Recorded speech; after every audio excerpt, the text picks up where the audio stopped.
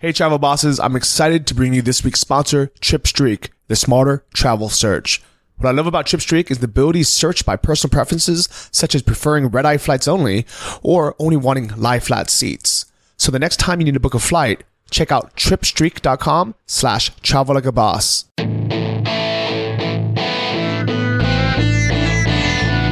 Welcome to the Travel Like a Boss podcast, the radio show all about traveling like a boss by being your own boss. Stay tuned for weekly interviews featuring guests that have built their own online businesses. If you would like to have access to our entire back catalog, visit travellikeabosspodcast.com for instant access. And here's your host, Johnny FD.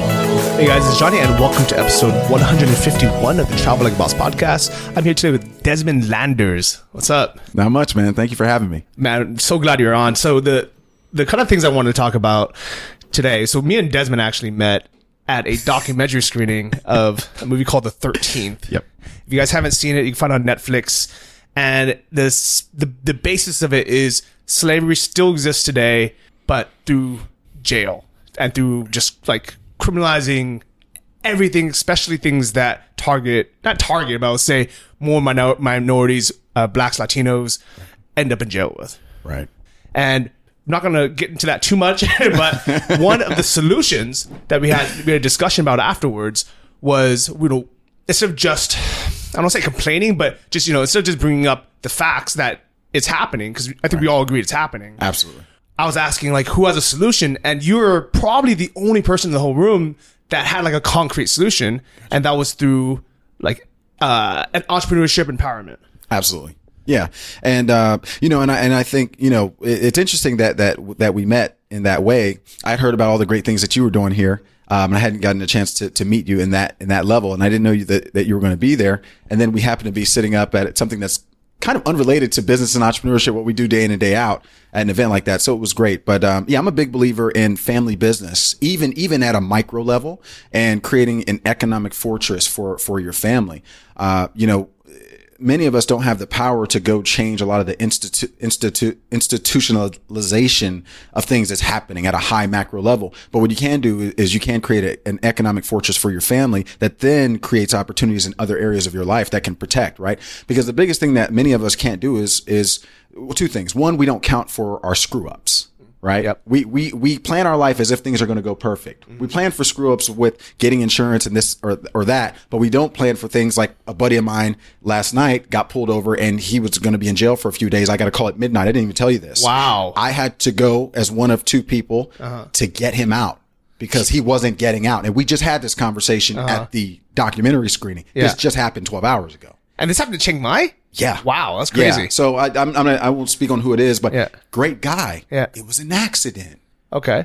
But let me tell you what got him out of jail. Two things: the ability to negotiate with the people there, and money. That was the last thing that helped him walk out. And everyone skips over that. And then more importantly, it's the liquidity, right? Because you can have a job or have money or whatever, but there's a difference between liquidity and replenishable income and savings. So a lot of people listening to this right now are thinking, like, oh, well, I'm just not going to ever break a law, so that doesn't apply to me. But here's the crazy thing is everyone thinks that way until they end up breaking a law. And it could be something like as simple as like you get into some kind of car accident or something, you accidentally drink and drive, and I'm super against drinking and driving. So I would rather have people not do it in the first place. Absolutely. But sometimes you just mess up, you fuck up. You're right. And there's so many times I probably fucked up in my early 20s when I was a teenager that could have landed me in jail. Right. And it just didn't. I just got lucky. Same here. Same here. Yeah. And everyone listening to this, some of you might be on your high horse, but I guarantee you've done something stupid as a kid that you just got away with. You just got lucky. And what's interesting about you, your audience, in this specific podcast, Travel Like a Boss? We're not just talking about the United States. We're talking about traveling internationally, because don't go to Singapore or come to Thailand and do certain things that you would do in the United States because they're permitted there. But if you go to Singapore and you spit on the street, or you don't flush the toilet, these are ridiculous things. Or you have your window open and you're walking around naked. These are laws written into Singaporean law. Yeah, you can go to jail, man. I didn't even know that law, and I walk around my apartment and hotels naked all the time. And you can just accidentally, Yeah, absolutely. like just without even realizing, break a law. Absolutely. And when it happens, you have one or two choices. You can either, be business minded and have the finances to back it up and just get yourself out, learn your lesson and move forward, or it could just bring you down a spiral and financially destroy you. Absolutely. And not only destroy you financially, but also your time. Yeah. What happens if you get a few years in a jail that is, because that's what my buddy was just faced with. A few years in a jail that is international. We travel everywhere. Like, these are not our native jurisdictions, right? So we don't innately know everything that's going on. I've screwed up plenty of times. So anyway, yeah, the biggest thing is, taking the finances seriously and more than most people think is serious, to protect yourself against the things that you cannot foresee, or the things that we cannot foresee that we will probably mess up, that will get us in trouble. Yeah, I could definitely see that. And Yeah. I think the statistics out there show that people who end up either with drug problems or homeless, it's not one thing that happened in their life. It's usually because pretty much all of us can handle, one bad thing happening, us getting fired, Yeah. or our girlfriend breaking up with us, or getting, a speeding ticket or, something. And if it's one by one, we deal with it. But when they start piling up, and for whatever reason, like that just always happens, right? Right. Like everything's fine for 2-3 years, and Absolutely. then one day everything just piles on. Absolutely. And you know what I've learned being an adult, and I learned this from my dad, and he was right, is as an adult, I think all of us have at least that one major time in our life where stuff is just, everything's going wrong all at the same time. And so me personally, I've kind of seen glimpses of that with personally and relatives. And so every day that when I wake up, I am every day preparing for that big time, because now I'm thinking it's not a matter of, it's like starting a business. I have clients all the time ask me, well, what happens if this happens? I always tell them it will happen. The question is, are you prepared to get through it when it does? Right. That definitely makes sense. And I think some people might still be thinking that's never going to happen to me. I guarantee it's going to happen to you. It's even if you just sat on your couch and you played video games all day, Yeah. you smoked weed all day, and you're like, I don't bother anyone, I'll go out, I'll do anything. Yeah. Something's going to happen. Yeah. And if you have nothing in the bank to back it up, you don't have a network of friends who can bail you out, Yeah. or get you back on your feet, and you just end up in jail for a dumb reason, you know, like it could be as silly as smoking weed. Yeah. It could be as silly as, Which is a major offense in Thailand. which is, It's a major insane. offense. And like, sometimes, you like, some people are thinking like, oh, I'll never be that stupid. Guess what? When you're here, you're out for a few drinks, and then you meet some British backpacker. Absolutely. That's like, that had you a joint, and you're out and you're drunk. You're like, oh, okay. And then you realize it's a setup by some shady cop or something. Absolutely. And you're in jail, and you're like, oh crap, how'd that happen? And life gets real. Yeah. It's Real not all quick. the fun and games. And you know what's interesting? Like, I hate to even admit this to you, but what I've kind of rejected, and her brother and some other people I know kind of fall into this category: the solopreneur, the digital nomad, the freelancer. And I get this whole life is great. Let's be free, passive income, minimal work, enjoy my lifestyle. I love the idea, but and I'm not talking about every aspect of the idea, but that idea doesn't prepare you for the worst, which can happen like that. When I was living off of a $600 a month budget, it was fine if I didn't have any visa issues, if I didn't have to have a Absolutely. medical bill, Yeah. if my scooter didn't break. And thank God that I've, overcome that now. Absolutely. But there was a very good chance I would have got stuck there. And I think that's kind of, I don't want to say a warning for people, because I don't want people just not to do that at all. Because I think it's a great way to either bootstrap a business, 100%. learn some new skills, or just enjoy some traveling. Absolutely. But I do like your big picture thinking. Like and how old are you, by the way? 31 now. Okay. Yeah. So you grew up in Columbus, Ohio. You're living in Atlanta, Georgia, most recently. Yes. And you're out in Thailand. That's crazy. Yeah. Right? It's a blessing. Yeah. I'm happy to be here. And if you guys didn't see either the cover photo, or you didn't, I don't know how, if you guys didn't realize that Desmond is a black name. Yes, I'm a black man. And it's, I almost kind of feel, and you can tell me if I'm wrong or not. No, it's all good. I almost feel like half the people in the world, or like, let's just say black people, right? Yeah. Half people are like, man, Desmond got his shit together. He has a great business. He's such a smart guy. He just has his life together. Gotcha. And then I don't know if it's half, but a certain percentage of other people Yeah. are like, fuck this dude. Yeah. For whatever reason. Yeah, absolutely. Did you ever have to go through that? Oh my gosh. Well, yeah, absolutely. I think the first part of it is, hey, you got your life together, all that, things are all relative. Everyone's got, skeletons in their closet. Everything's got things that, that if everyone knew what they were doing at 24 hours, I think Warren Buffett said this. He said, if you trail any car for 500 miles, any car will get a speeding ticket. If anyone is watched for anybody for any longer period of time, they're going to get caught on something, right? Mm-hmm. So I think the big thing, and I meant to say this at the event the other night, is as we were standing up there, kind of as a micro representative of a larger group of people back in the United States,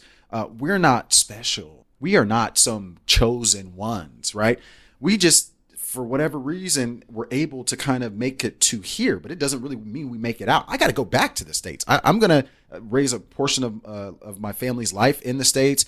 I've still got family there that's still going through a lot of struggles, right? So it's not that I'm special or anything like that. And I think it's important for everybody to know that, everyone is special. Everyone has unique traits. And this is what I like about you. You're all about everyone has something innately that they can contribute and do. And I'm a firm believer. But the second piece, I also get a lot of people that reject the idea of taking care of yourself. You have to take care of yourself. People are like, oh, well, I've got these people I can call, etc. Yeah, you have them until you don't. Maria always told me, because she always used to get on me driving. She's like, you're up against that guy's bumper too much. I'm like, look, we got brakes. She's like, you have brakes until you don't have brakes. Yeah, and that's true. I mean, that's deep, man. That's deep. So Maria's girlfriend standing right next to us. Hey, Maria. Everyone that knows me knows Maria, by the way. Okay. Yeah, we're pretty inseparable. Yeah. So, I think that's actually like a really deep quote because, I mean, everything is fine until it's not. And it really is unpredictable. And that's with travel. Yeah. That's with business. That's with finances. That's with the law. Absolutely. And that's with anything, right? Absolutely. And I think a good trait for a lot of people is they do live in the moment and they take risks and they, don't overthink it. Because if I overthought all this, I never would have came to Thailand. Yeah, right. So it's kind of finding that balance. What made you take, I don't want to say take a risk and come here, but what made you come out here? To be honest, two things. We had already been traveling I'm trying to say this in the most humble way possible.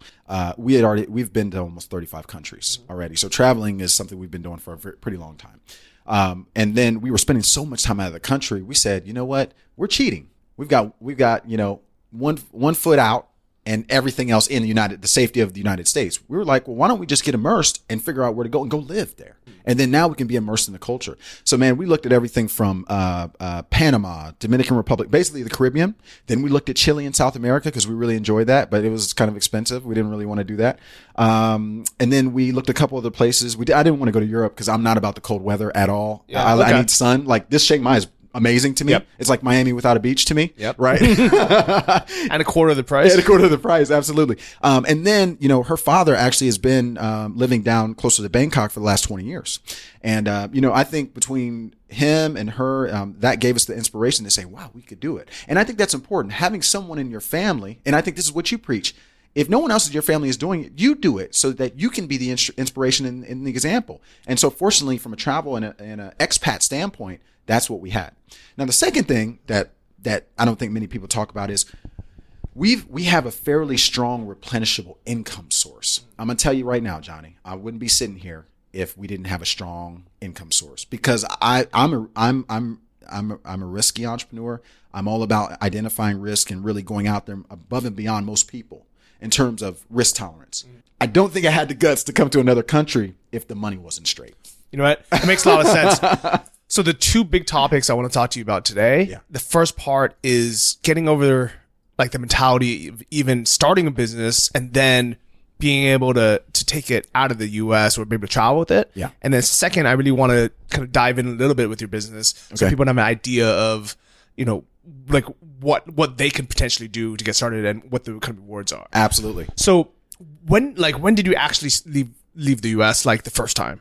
That's a funny story. That was 2006. I was on an internship from Ohio State University at a major investment bank. And, I went to, no, you said the United States. I'm sorry. That's 2007.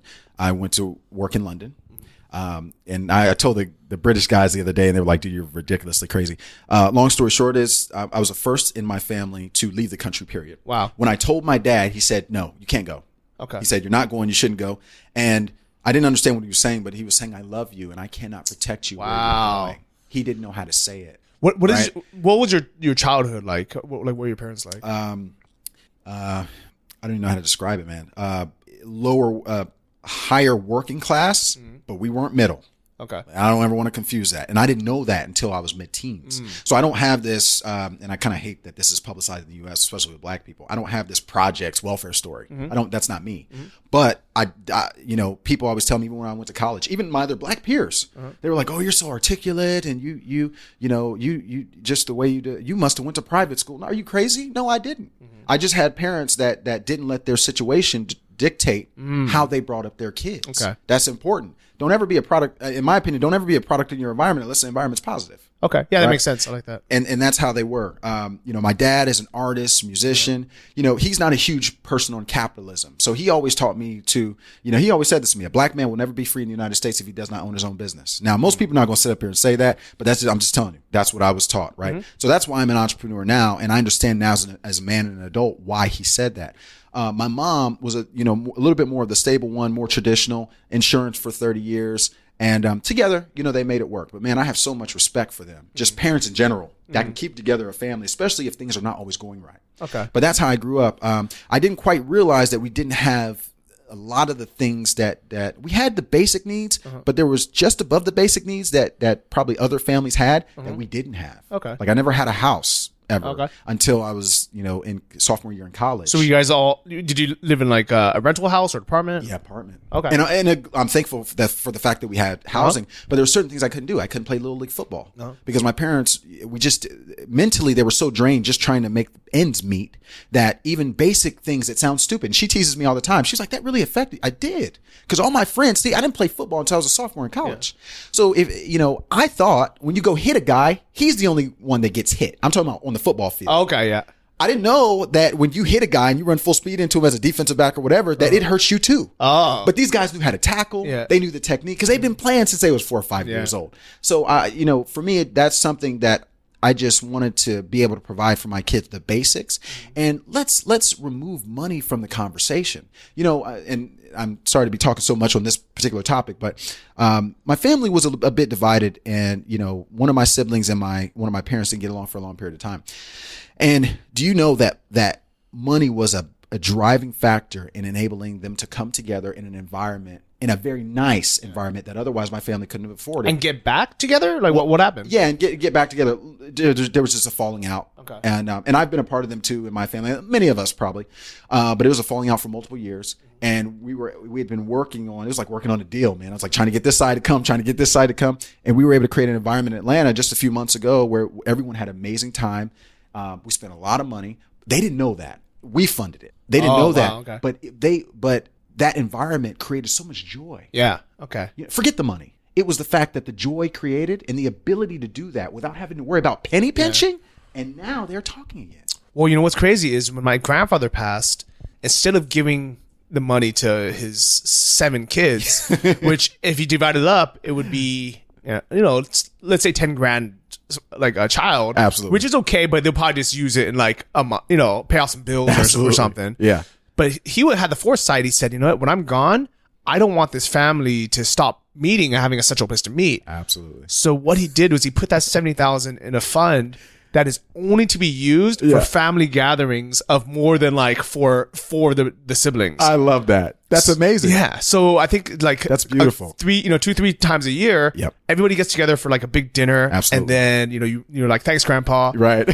And then nobody has to fight for the bill. Nobody has to like worry about like, oh, Uncle blah blah blah is cheap. Like he never pays. Absolutely. Or right. And you know what you just described to me, that's the pinnacle of what money can do for a family. Right? Because now we can remove a distraction. Money, a lot of times, can just be a distraction, but it's the tool for trade, right? So if everyone wants to assemble on a plate, she actually has, she's trying to solve this problem with her family right now. And what we've just determined is we're just going to have to fund it so that the distraction can be removed from the situation.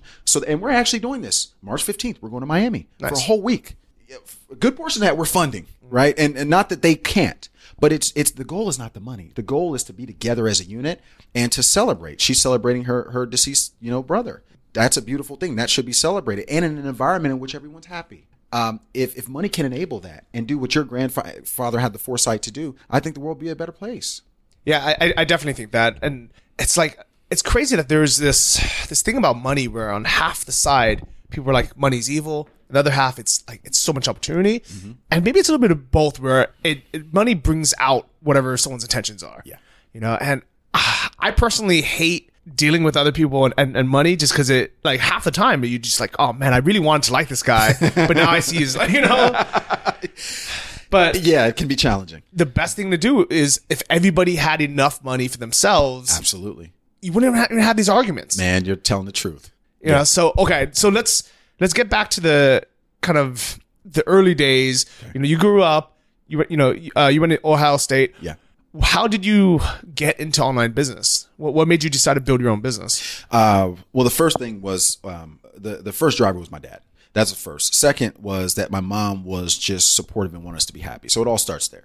If I didn't hear this stuff every day, I would not be the person I am today. Whatever little bit that is, right? But in just terms of mentality of entrepreneurship, I incorporated my first business when I was 18, actually. Wow. So this is 13 years. So I've been doing this. I've been doing this for a long time. And I'm not saying that for any other reason other than my heart is in trying to conquer this. Yeah. And what connected me with you is, and I didn't even see the article myself, but Maria was reading the article and you were saying that, and I think I told you this the other night, you came to a crossroads a few years ago where it got really real. And it was like, okay, do I pursue my dream? Or do I listen to some of the lack of support I have at home, give in, throw in the towel, go do something that I'm not called to be doing, right? I told her, we were sitting at Zoe and Yellow. I said, I haven't read that article, but I got to meet the guy because of that, because that's real. And, you know, kind of without getting off track here, I started my first company when I was 18. It's a real long story. I had a lot of failure, I went through about $100,000 into debt. I borrowed, wow. I put my, see, like, you know, when you talk about people being real, yeah. I don't just look at people having a lot of money being real. What I want to know is, what did you sacrifice and give up to get where you got, even if all you got is 10 grand in the bank? Because, you know, if that person that is willing to sacrifice, put in 20, 22-hour days, put their own money up when the bank or their family says no, that's real, right? Because a lot of people aren't willing to do that. And you're willing to persist through that. That person is going to find success. Or even get a second job to be able to fund and bootstrap your business and work till midnight every night. 100%. 100%. Work on weekends instead of watching Netflix. Yeah. So well, first off, how did you even get the $100,000 to go into debt with? Well, no. Well, so this is over a period of time. Okay. Right. So this is from 18 to 26. Okay. So good portion of the money is I funded it through customer revenue, a little bit, you know, 15, 20, 30,000 from businesses. I borrowed, fortunately I was a student, so I could borrow loans. Private loan, dude. There you go. Yeah. What type of business was this? So my first business was I sound so sophisticated for 18, but basically an IT consulting business. Okay. And the goal was, in high school, I was fortunate enough to go to a high school that had a Cisco certification. Oh, wow. You know, to put together routers. So at 16, I could literally wire this building and make all the computers talk to each other. What made you want to do that? What made you want to learn that? Oh, my dad. Okay. My dad, being in music in the late 80s, he found that music was going digital. He plays keyboard, he's a producer, etc. And he was so used to doing everything analog that he started dragging me to CompUSA, Micro Center. I don't know if you remember the names of these stores, right?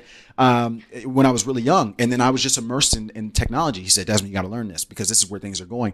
I have to learn this because I love my craft and I can't do it the way I was doing it. So now I got to learn this. And my dad got into computers. And then I got into computers. Man. That's how that went. You know, I bet a lot of people are thinking like, man, you got lucky, you know, that you had supportive parents. They instilled the right business mindsets in you. And then they also happen to be savvy enough to kind of spot the trend of tech. Gotcha. And then some people might be listening thinking like, I didn't have that, you know, right. You know, and then maybe even use that as an excuse on why they're not successful today. Yeah. If we can give like, are there any like books or anything that you've read since then that you're like, you know what, if I had read this when I was 16 or whatever it was, I could have had a similar mindset, or I could still, you know, like learn some of those lessons? I'm gonna tell you this. There's one person that has really changed my life in the last 5-6 years. And had I known these things when I was 18, dude, I can't tell you where I'd be. Grant Cardone. You know what? I really like his book 10X Rule. Yeah. I'm sure you've listened to that. Or you read it. I actually haven't listened to 10X. I actually read all the other books. But I've actually been to Cardone's office. I met Cardone. Okay. I'm in contact with Jared. Okay. So we invest a good amount of money with him. And you know, I Like think taking his courses or like, courses, the sales training university, Okay. going to the events in Mexico, like, oh, we're all in. Wow, that's I'm crazy. all about Oh, that. okay, Yeah. nice. So had I been exposed to training like that, actually, I think a couple things as an entrepreneur that someone needs to know is the first thing is ethics. yeah. Ethics is very important, right? Ethics first. Second, selling. Yeah. And don't ever forget it. You gotta sell in order to generate revenue, right? Yeah. People are like, "Oh, I'm not a salesperson. Oh, I don't want to sell." But you were just selling me an idea on politics. Uh-huh. You were surely just sitting in that employer's office selling about why you should get the job over this next candidate. Mm-hmm. So let's not talk about why you're not a salesperson, because if you keep doing that, you're doing your family a disservice. Yeah. You know, so that's how I feel about that. Second is sales. The third thing I would say, and this is probably not in the exact third order, but what I say is people should probably, I think, focus on service businesses. Now, I think the evolution of that is online marketing, internet marketing. I actually don't consider myself an internet marketer. Okay. I consider myself just generally an entrepreneur. Yeah. Because what I see with a lot of internet marketers is that, they have many gaps in their skill set, right? Marketing is just the acquisition component of a business, right? But there's infrastructure, licensing, insurance, contracts, accounting, right? People, like, you got to know this stuff. Like in our lodging business, we're in 5 states. I got to know the state jurisdiction. I got to know the county jurisdiction. I have to have an attorney in every state. I got to pay taxes in every state. You know what I'm saying? Like, because it's just very important. Yeah. So And this is a real business. This is you know. And to kind of just briefly describe what lodging is, because some people might be thinking logging or something. Yeah. what we do, so my specialty is in service-based businesses, which is different from online marketing, right? My skill set is being able to identify a unique service that can be offered to a demographic to solve a problem, build a unique brand around that, build the entire infrastructure from A to Z, not just the website, the A to Z, the contracts, the financial, the break-even points, lifetime value, all that, sales process, all that. Okay. And then present that to the marketplace and grow it from scratch. Okay. And that's what we did with this business. Our lodging business has done 1.7 million in the last 3 years or something like that. So like, Yeah. if like a musician or like a traveling like circus act needs hotels, you know, around the U.S., that's something that you can help them with, or like that's like a similar type business. Absolutely. Okay. So that business, the business model is pretty simple. We go to hotels like a Spring Hill Suites or Marriott or Homewood Suites, and we say, hey, I want to lease your hotel room the same way you lease an apartment for 2 or 3 years at a time. Wow. Okay. Give me a significantly discounted rate for that guaranteed business.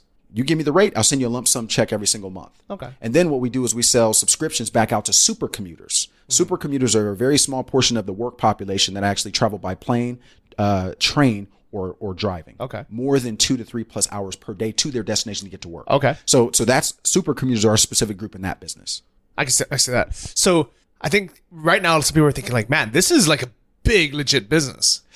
It's decent size. Yeah, Like the amount of work that it takes day in and day out is not, dude, I wish I could wake up and have money in my inbox. Yeah. All that 1.7 million, but Maria and I, we literally fought for in $300 increments over the phone sales. And when you say 1.7 million, is that total revenue or what was that? Yeah. Total revenue from the last couple of years that we've been operating that particular business. Wow, I'm just summarizing, Yeah. right? But I showed you the statements from the last couple of months or You whatever. know what's actually funny is you're the only guest who's like came super prepared. You like came and you had a like nice haircut.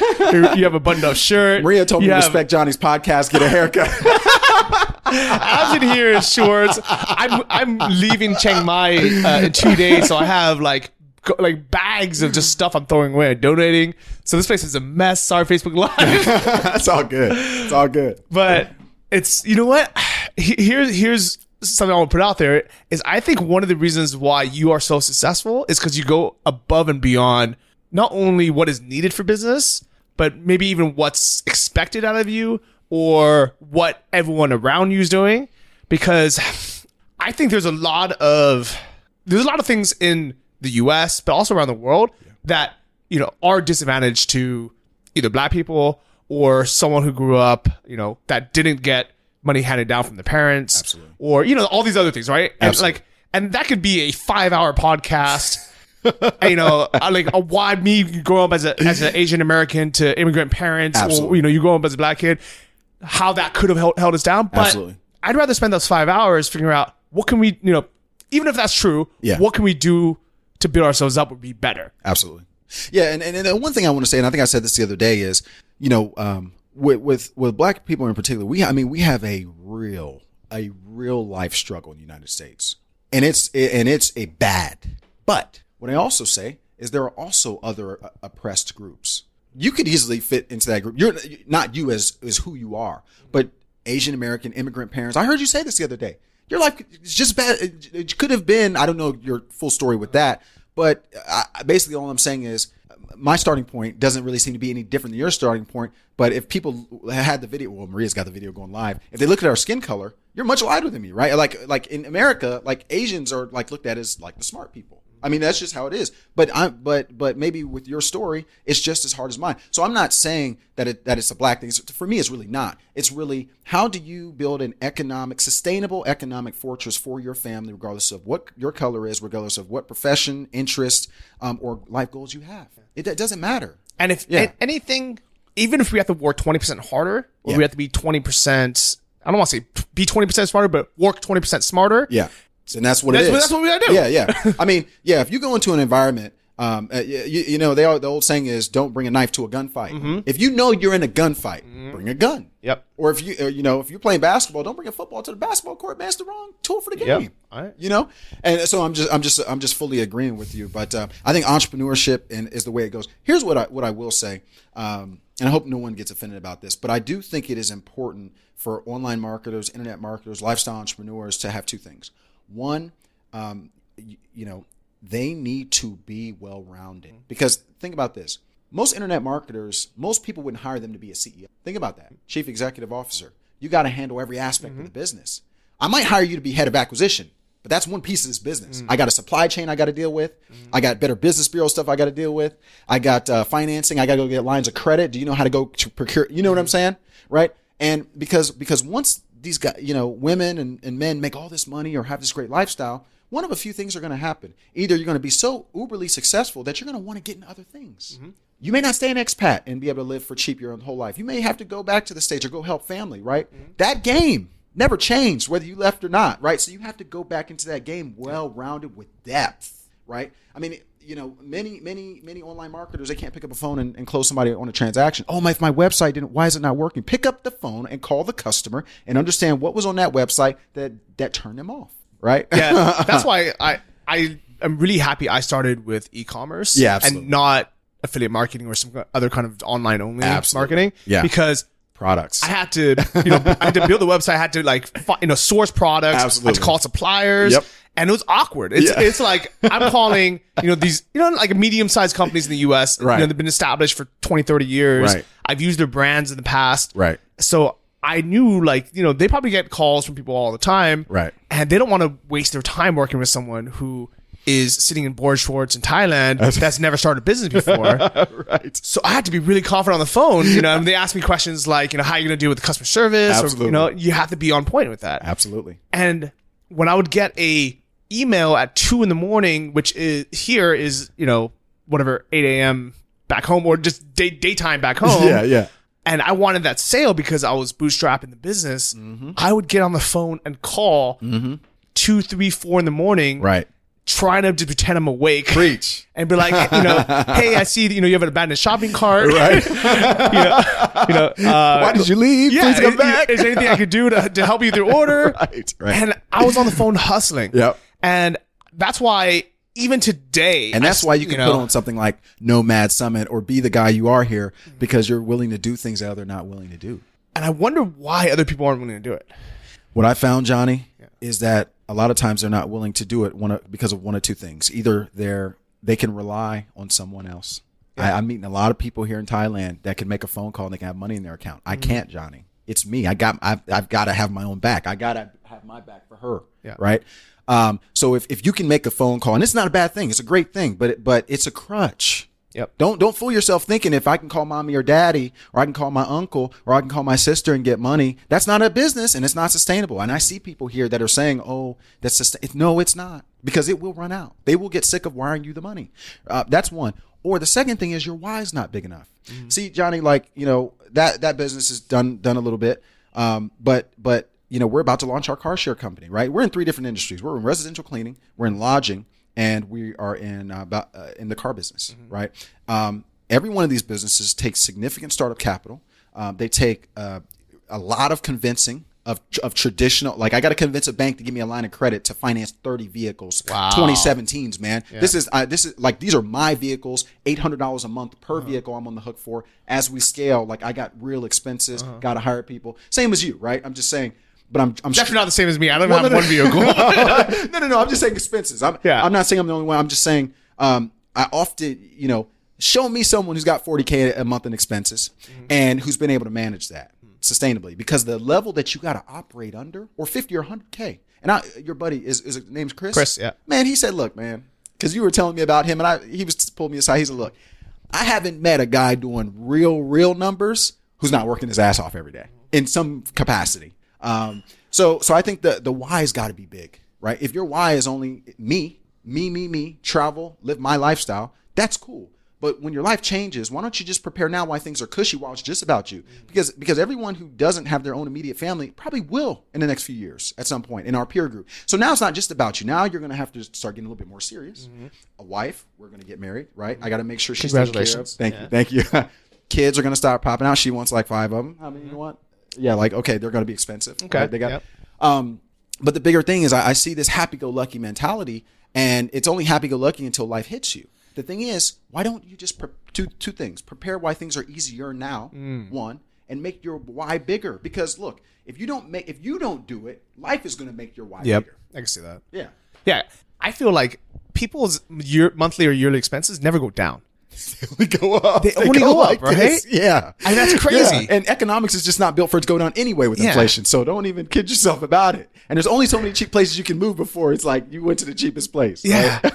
And you know what? And I did that. I read a book called The World's Cheapest Destinations. Yeah. Tim LaFell. And I remember just having that mentality. I'm like, okay, I can live here because it's cheap. I can live here because it's cheap. Right. And I almost got stuck in Thailand because I was like, you know what? I'm just going to live as cheap as possible till my money runs out. Gotcha. Money started running out. Gotcha. Called my cousin. Was like, hey, can I borrow some money? Right. And he was the richest guy that I knew. Got He had a nice government job. He was making 100K. And I was like, oh yeah, it'd be easy for him to send me a couple grand to spot me for a few months. And because we have a good relationship, he's like, yeah, I can, loan to you, but you have to give me a month to gather it. And I was like, gather it? What do you mean? I thought you make 100 grand a year. Right. I'm like, don't you just have that? Can you please go deeper into what you're saying? Well, here's liquidity, the thing means something. I just assume anyone who's making 100 grand has 100 grand in the bank, or at least 10 grand, right? Yeah. Like, to me, why wouldn't you have 10% of your income just in a bank somewhere, in a savings account or somewhere? Absolutely. And it blew my mind when he said he didn't have it. Dude, people aren't liquid. People are like, oh, I can go to the, if I don't have to do that. I can go to the bank, or I can call relatives.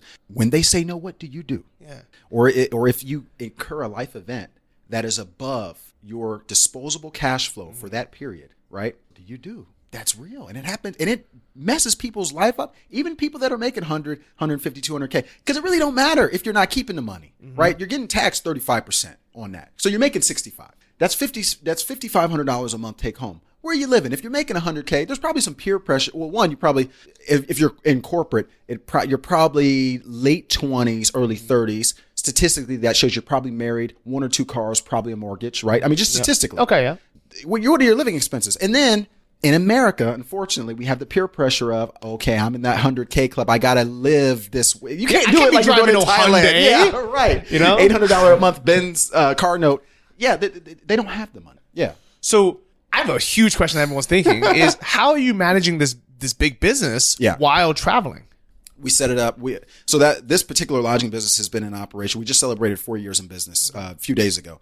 For the first 3.5 years, we basically sacrificed everything and we got all the systems together. Fortunately, we built a model that actually relies on the hotels. So basically, when you kind of look at the maintenance of a room, one, you got to have the room, but two, it's the check-in, check-out process. It's the cleaning. It's the management and maintenance when something goes wrong. I didn't want to get into traditional real estate because I didn't want to be bogged and tied down to having to be a landlord.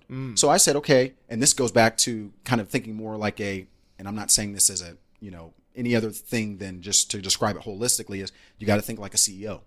Okay, if I look at my supply chain, here are my supply options. I could do this business model in someone's home. Well, there's certain jurisdictional issues like occupancy law, et cetera.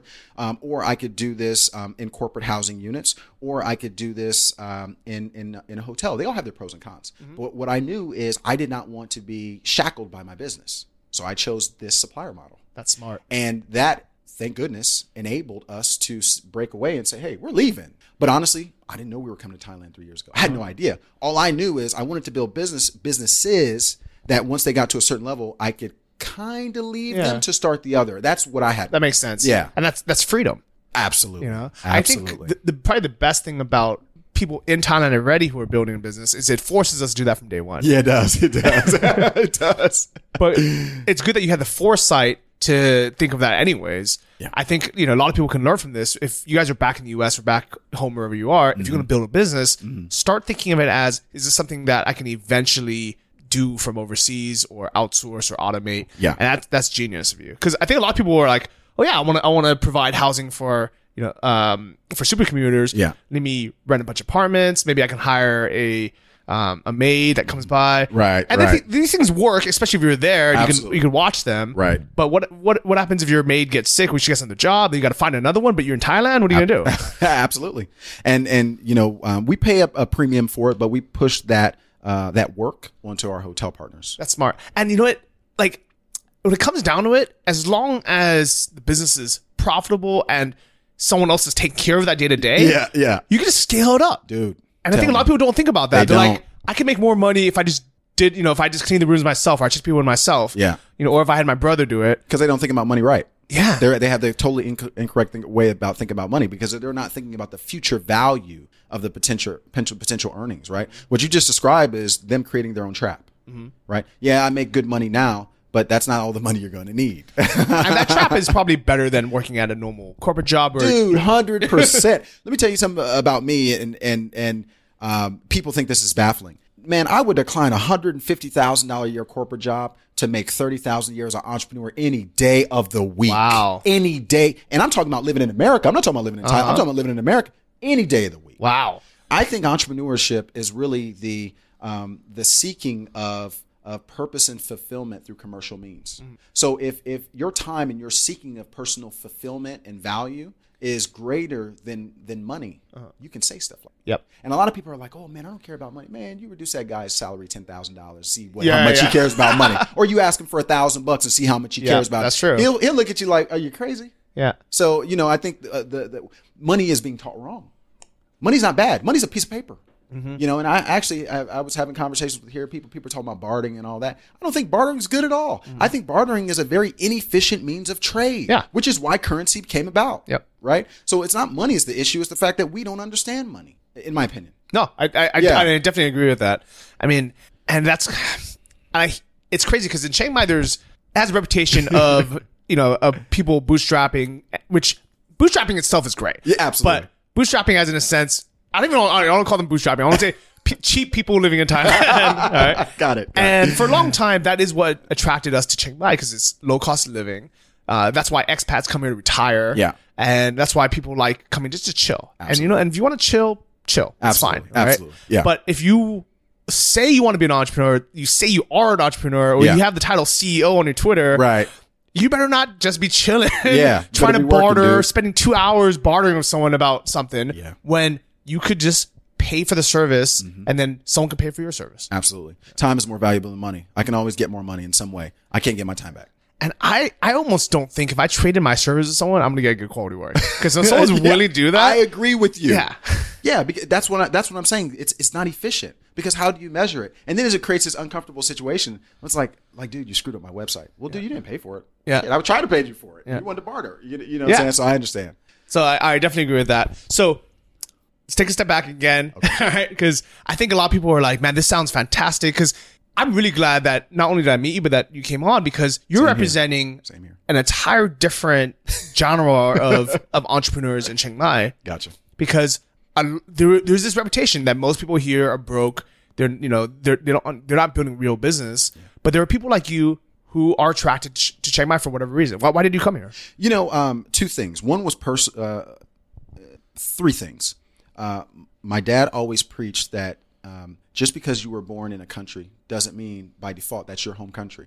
You could very well, and this is not even a race thing. It's not about where your origins go. It's where are you happy?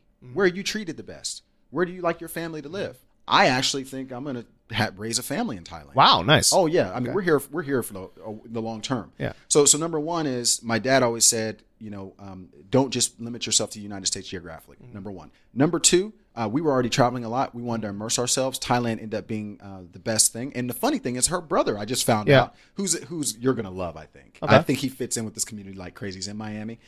He's gonna move here with his girlfriend and live here because he's seen us do it. Right. And I think you guys are going to spark kind of a trend almost.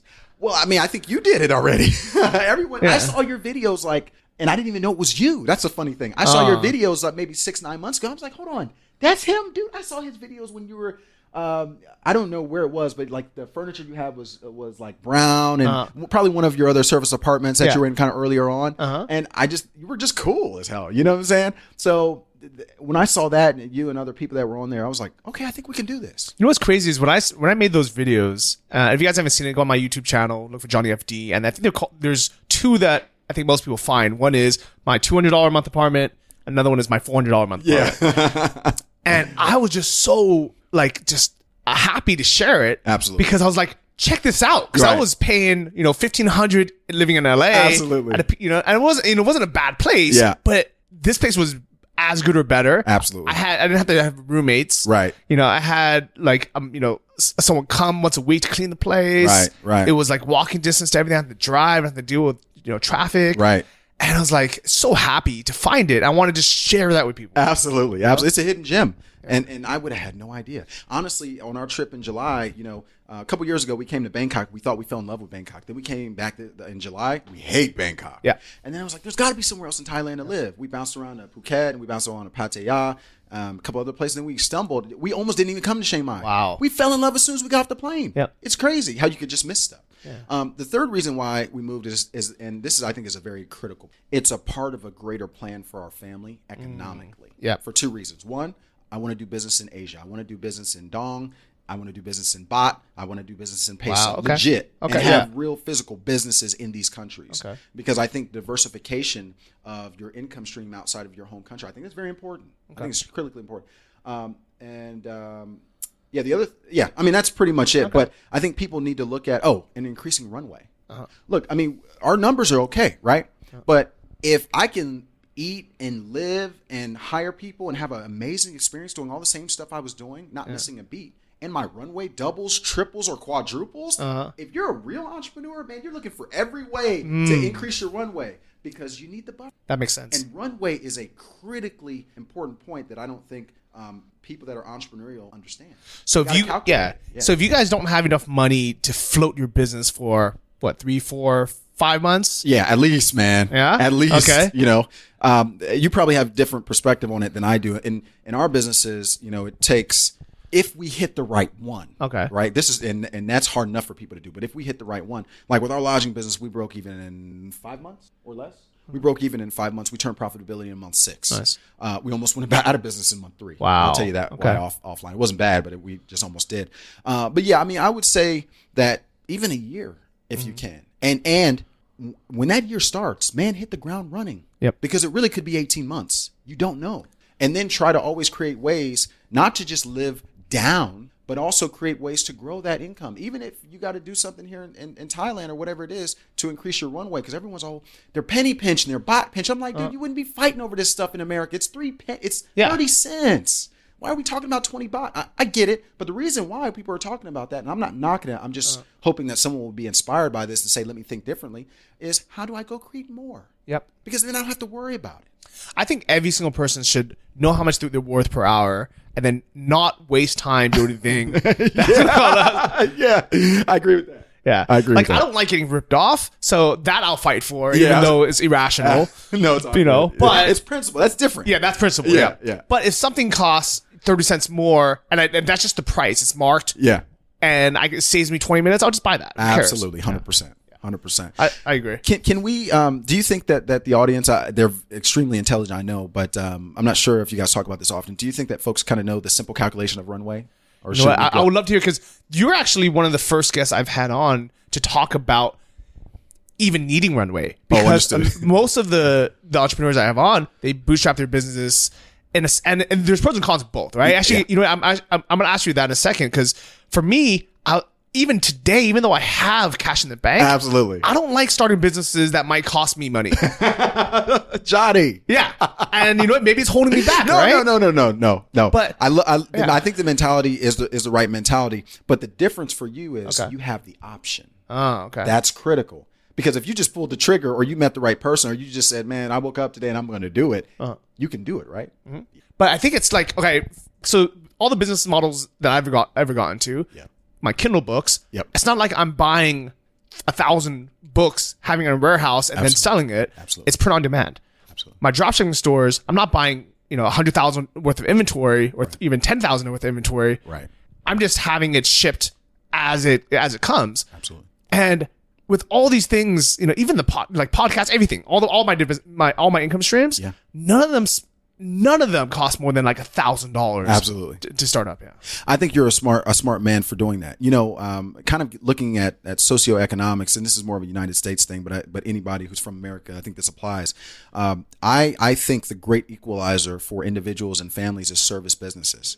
And I think the reason for that is because the lack of capital intensity that they have, right? And I think, and I'm not sure if you would probably classify it, but any business where you can risk minimal capital and get great returns, I think is a fantastic way to start. So I think the way that you did it is actually the ideal way to do it. Here's what I will say to that. Okay. What happens to the person who has the dream of doing that, who's taking the right first step, which is what you did? Okay. Minimal risk, minimal capital up front, get a lot of cash in the bank, and then figure it out later. That's the way to do it. But what happens when you're a guy like me and you couldn't pull off the internet marketing game the way that you guys can do it? I'm not an e-commerce guy. Like, internet marketing is a piece of my business, not my whole businesses though, right? So I don't really know much about Amazon. I don't know much about affiliate marketing. I tried that stuff, dude, and I was fucking miserable. Excuse my language. I was terrible. And honestly, I think, and I don't know if you would agree with me, but probably 95% of the people that are listening to this, or at least that are generally in the internet marketing space, aren't making a dime. I think a large portion. I think a lot of people listening are trying to figure something out. Yeah, probably, it's different here. Yeah, and that's why I'm really happy to hear your perspective. Like, what do you think made it? I don't say easier because I think both going to be just as hard. Yeah, but like, what made it like more comprehensible for you to start a business that, you know, your way versus like the I don't want to say the online way because it uses online now, but I understand.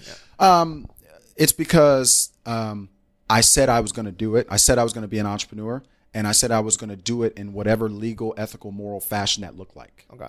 And the thing that I worry about with online marketers and internet marketers, many, not all, but many, is that when it doesn't work for you, do you have the depth to roll to another model that could be working for you? Because now we're going to start an info product company. Okay. But dude, I have money in the bank and I have so much depth that if it fails, it could very well fail. But the amount of tools and things I can draw from, like I know how to sell, right? And it's not just talking. Mechanically, I understand how to sell all the way through the process. So if I have an abandoned cart on my site now, where I wasn't able to do that before, and this is where I was failing. I could call that person and say, hey, what happened? Boom. Oh, this is why you did it. And then I can go make the tweaks on my website. Or if none of those internet marketing businesses fail for me, I'm still an entrepreneur because I have a car business, I have a residential cleaning business, and I have a lodging business. So my thing is, if you're making a commitment to be an entrepreneur, don't just be an internet marketer or an affiliate marketer or an online entrepreneur. Be an entrepreneur that uses whatever tools. I can see that because as a true entrepreneur, you'll see opportunities and you'll make any it work. Industry. Yeah. Absolutely. It's crazy now. Like when I watch things like Shark Tank, which I love. The Prophet. Marcus Lemonis. That's my dude, man. Shout out to Marcus. Shout out to Marcus. I see this and I'm like, I cannot believe how many businesses out there generate $1 million in revenue, but suck. Like the management sucks. It's terrible. And like these people are not entrepreneurs. Absolutely. And they still, just with grind and the hustle, still make it big. So I actually think that kind of more the traditional business route, like the, you know, more offline business route or something that causes capital to start, like some of the businesses that you just mentioned, I almost feel like people have a better chance of making that work. First, because they are financially invested. Where if it isn't easy, they're like, well, I gotta make this restaurant work, dude. You ain't lying about no matter that. what. Yeah, you know, getting our lodging business, man. I mean, there were times where we were $50,000 in the hole. I mean, we have 50K. I think like 40,000 a month in expenses right now or something like that. And it kind of fluctuates a little bit. But there have been times when we didn't hit the number and we were taking significant losses and we were in the hole. I couldn't just stop. I had to make that work. So I had to learn how to sell because I was like, I need more customers and I'm not I was converting 2 out of every 10. Now I'm converting 5 to 6 out of every 10. And here's a very good example for people who don't quite understand it yet. Yeah. So the opposite business model or I guess the digital nomad business model would be to be an affiliate for a travel site like Agoda, where you can get a commission for sending people to a hotel, right? So however I'm going to drive my traffic to, get someone to book a hotel room. If somebody books it, I'll get my commission. Maybe it's 5% or 8% or, maybe a little bit more. But if I don't book it and I don't have any customers that month, I don't really lose anything. Right. I have my web hosting and I'm spending, maybe $100 a month. Right. But that's it. Right. And if it doesn't work, it doesn't work. Yeah. But in your model, you're committed to 40, 50 grand a month. So if you don't fill those rooms, you're like, I got to do whatever it takes to fill those rooms.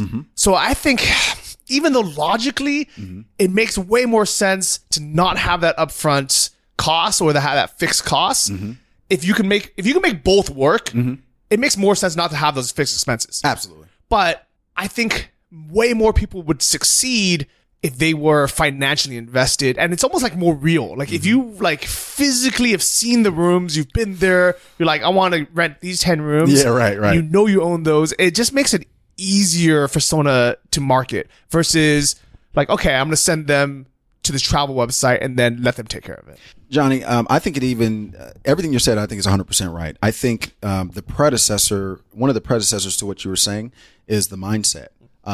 I had that mindset before any of these businesses started. I declined job offers from many, many companies. I've lost family relationships because they thought I was crazy. And it sounds like you did too in certain instances a couple years ago, right?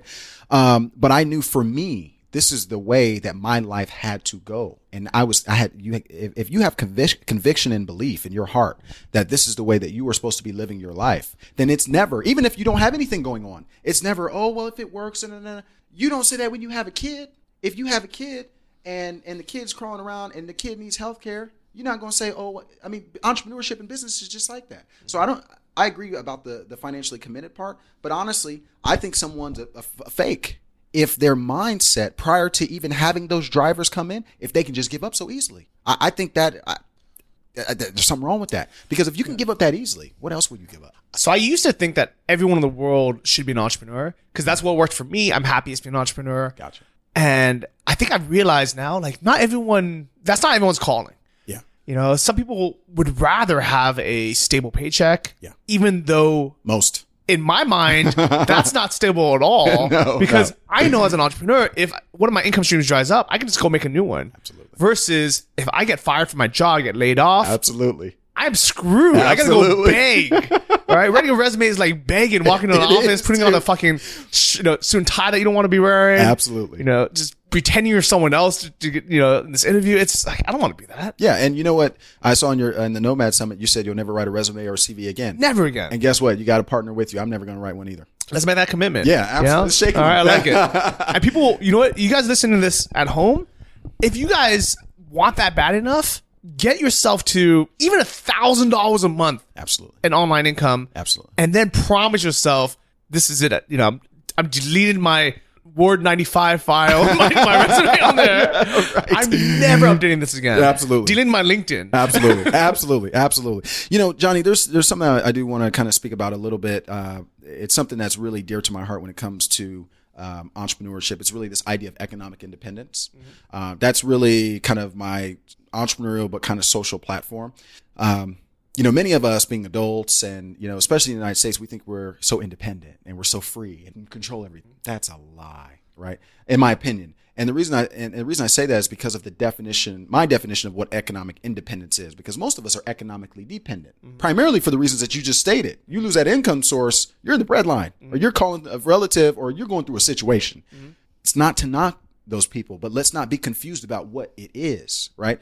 I think economic independence is the total control of the generation, the management, and the distribution of your wealth. Total control. Like you said, if something happens with one of your businesses, you make the decision to roll into a new business, right? With us, we're in 3 different real industries, like physically in those industries. If I was working in lodging and I was in corporate America, I would go into a Zipcar or a car share company, or even an old school Avis. Well, do you have any car rental experience? Have you ever worked in our industry? We can't hire you because this guy's got car share experience. But as an entrepreneur, I don't have to give a shit about that. And you know what? I could start it and never know of anything about it, Yeah. but I understand the underlying mechanics of the money. And so here's another another reason why our race doesn't matter when we're an entrepreneur is right. because people care about money and product. They don't care about your skin color, what you look like, how you're dressed. Nope. And if me or you walked in to try to get a job at Avis, Yeah. there's a good chance neither of us would get it. No, you're right. Which is walking out insane. together. We'd be walking out together, going to lunch, man. Hey, man, can you help me out here? Can you? You're right. Man, that's insane. Like, even with all the skills I have today, Absolutely. They won't value. Yeah. if I walked into an Avis, dressed the way I'm dressed, and talking the way I talk, they'll probably be like, I don't think you're gonna work out here. They might look at your resume and be like, Desmond? Yeah. Knight? We ain't calling this guy. Yeah. I haven't updated a resume in 10 years, and I'm 31. That's 21, man. You did it. And I'm saying that because I also think you're probably at that mark as well. And I say that as a badge of pride, because if you can stay, and everything is not, see, I think people don't speak about the things that go wrong as an entrepreneur. $25,000 in the hole this month. I mean, I just am, because we're coming out of a 3-month slump, right? And our business is cyclical, and kind of things happen. We're working ourselves out of that. Things are not peachy cream. I got to pay for general liability and specialty insurance with our lodging company. I got to pay for insurance with the car. I think entrepreneurs, like especially online marketers, I think it's great to start here, but eventually go do more things. Because here's the thing: if I would have just stuck to online marketing, dude, I'd be working a job. Yep. See, I think we need to talk about that, because there's many that are like, okay, if I can't make this work, then I just go get a job. But that's not really what I want to do. But if you could go into a physical product, if it's got to be a physical product business, or if it's got to be a retail store, or if it's got to be a service business, if you are calling it to be the owner, then be the owner in whatever that looks like. And then do whatever grind and do that in whatever way that looks like, so that you can then come back to this side of the world, have enough runway. Because if you can lose money for 12 or 18 months trying to figure out the tweaks to your website or whatever, that's a much more better position to be in when you have replenishable income that doesn't determine whether you're going to be there on the street here or not in Thailand. Right? So I definitely see that point. And I think this has been a good episode because it's shown people that it is possible to do both, to bootstrap a digital nomad type business. yeah, absolutely. Or create a multi-million-dollar, or $1 million offline business in the US, but make it location dependent. Absolutely. And I applaud you for that. Thank you. That's amazing. Thank you. Same to you. Yeah. Just curious, employee situation. Do you have VAs? Do you have employees full time back in the US? Was it just the two of you? What's going on? No, that's a great question. So we have a team of 12. Okay. We had a larger team. We had to cut a couple VAs because the quality kind of wasn't there. And we had increased our requirements, so that just wasn't working out. But let's see, out of that 12, 7 are full-time, or like traditional independent contractors or employees full-time. And then the other 5 are VAs. Yeah. Okay. So we're a team in total with her and I are 14 right now. So the ones that are full time, are they all in Atlanta, or are they diverse kind of? Yeah, you've got 3 in Atlanta, 1 in Ohio, 1 in Florida, 1 in Texas, and another one in California. Then when you start looking abroad, you've got Venezuela, Philippines, Wow. India. So yeah, it's kind of diverse. Okay. Yeah. That's cool. Yeah, it's cool, man. Managing people is interesting. Yeah. Looking at compensation contracts, paying people, that's a whole different animal. So it's cool though. I like it. So, Desmond, you're a smart guy. Oh, thanks, dude. You're successful, but I think you also have a good head on your shoulders in a sense where you're not just there stacking money, buying Lamborghinis, popping bottles of the club. Like, you're traveling, you're, immersing this experience. And I think a lot of people should look up to people like you. Like, if I was a young black kid growing up in Atlanta and I heard this interview, I'd be like, you know what? I could do that. Yeah, absolutely. Yeah. And they absolutely can. Yeah. You know, I think that many of these things are not native talents. I think people rely. I even find this when I hire people. They're like, "Oh, well, but you're different." No, I actually think that you're different as well. Let's step your game up and let's get this cranking, right? I think a lot of times because people have been held to a subpar way of thinking and level of achievement, especially when it comes to their money, achieving with their money and putting their money at risk, because, you know, you can go be a great academic. I got buddies who are PhDs at some of the greatest schools, probably like you do, right? Nope. Well, I'm just saying we all have some level of connection, right? Of course, right? Yeah. But if you put those same people in this world, they'll drown. Yeah, I can see that. They will drown. They don't know what to do. I know I have clients that are executives at pretty big companies that I'm thinking, oh my gosh, they're going to do great as an entrepreneur. They drown because they have been so disconnected from the operational duties it takes to start something from scratch and not being able to delegate and call their personal assistant that they can't even operate here. They don't even understand what it means to not have an expense card. I mean, that means something when you're like you do. When you're traveling on your own dime, you got to do shit a little differently. Yeah. A lot differently. Yeah, definitely. Yeah. So, you know what? That's actually another benefit of being an entrepreneur is when you do like everything I put on my card. Yeah. And I'm like, do I really need to? Absolutely. Because you actually start being, it almost forces you to be more financially conservative. Yeah. Would you agree? Yeah, 100%. Yeah. It's coming out of your pocket. Yeah, absolutely. Yeah, I like it. So, Desmond, thanks so much for coming on the show. Thank you. How can people reach you? Yeah, just check me out at DesmondLanders.com. Okay. DezmonLanders.com. That's really where I kind of talk about economic independence and talk about the general aspects of entrepreneurship from my experience. Okay. Are you on Twitter or any social media or anything? I'm on Instagram. Okay. Just Desmond Landers. I'm on Facebook. Okay. Desmond Landers. Yeah. I don't do a lot with social media. We were talking about that before, but I will start probably more in 2018. Yeah. You know what? Busy stacking that cash. So. Yeah. Trying to make sure it doesn't run away. You know how that goes. I love it. All right. Thank you guys for listening to another episode. This week is sponsored by TripStreak.com, the smarter travel search. Thank you guys for using them if you want to book your next hotel or your next flight. And I'll see all of you guys next week. Thank you for listening to the Travel Like a Boss podcast. If you want to hear more, including the bonus, How to Choose the Perfect Niche episode, join our mailing list at travellikeabosspodcast.com. See you next week, and remember, if you want to travel like a boss, you need to be your own boss. So start your online business today and start living the lifestyle you've always dreamed of.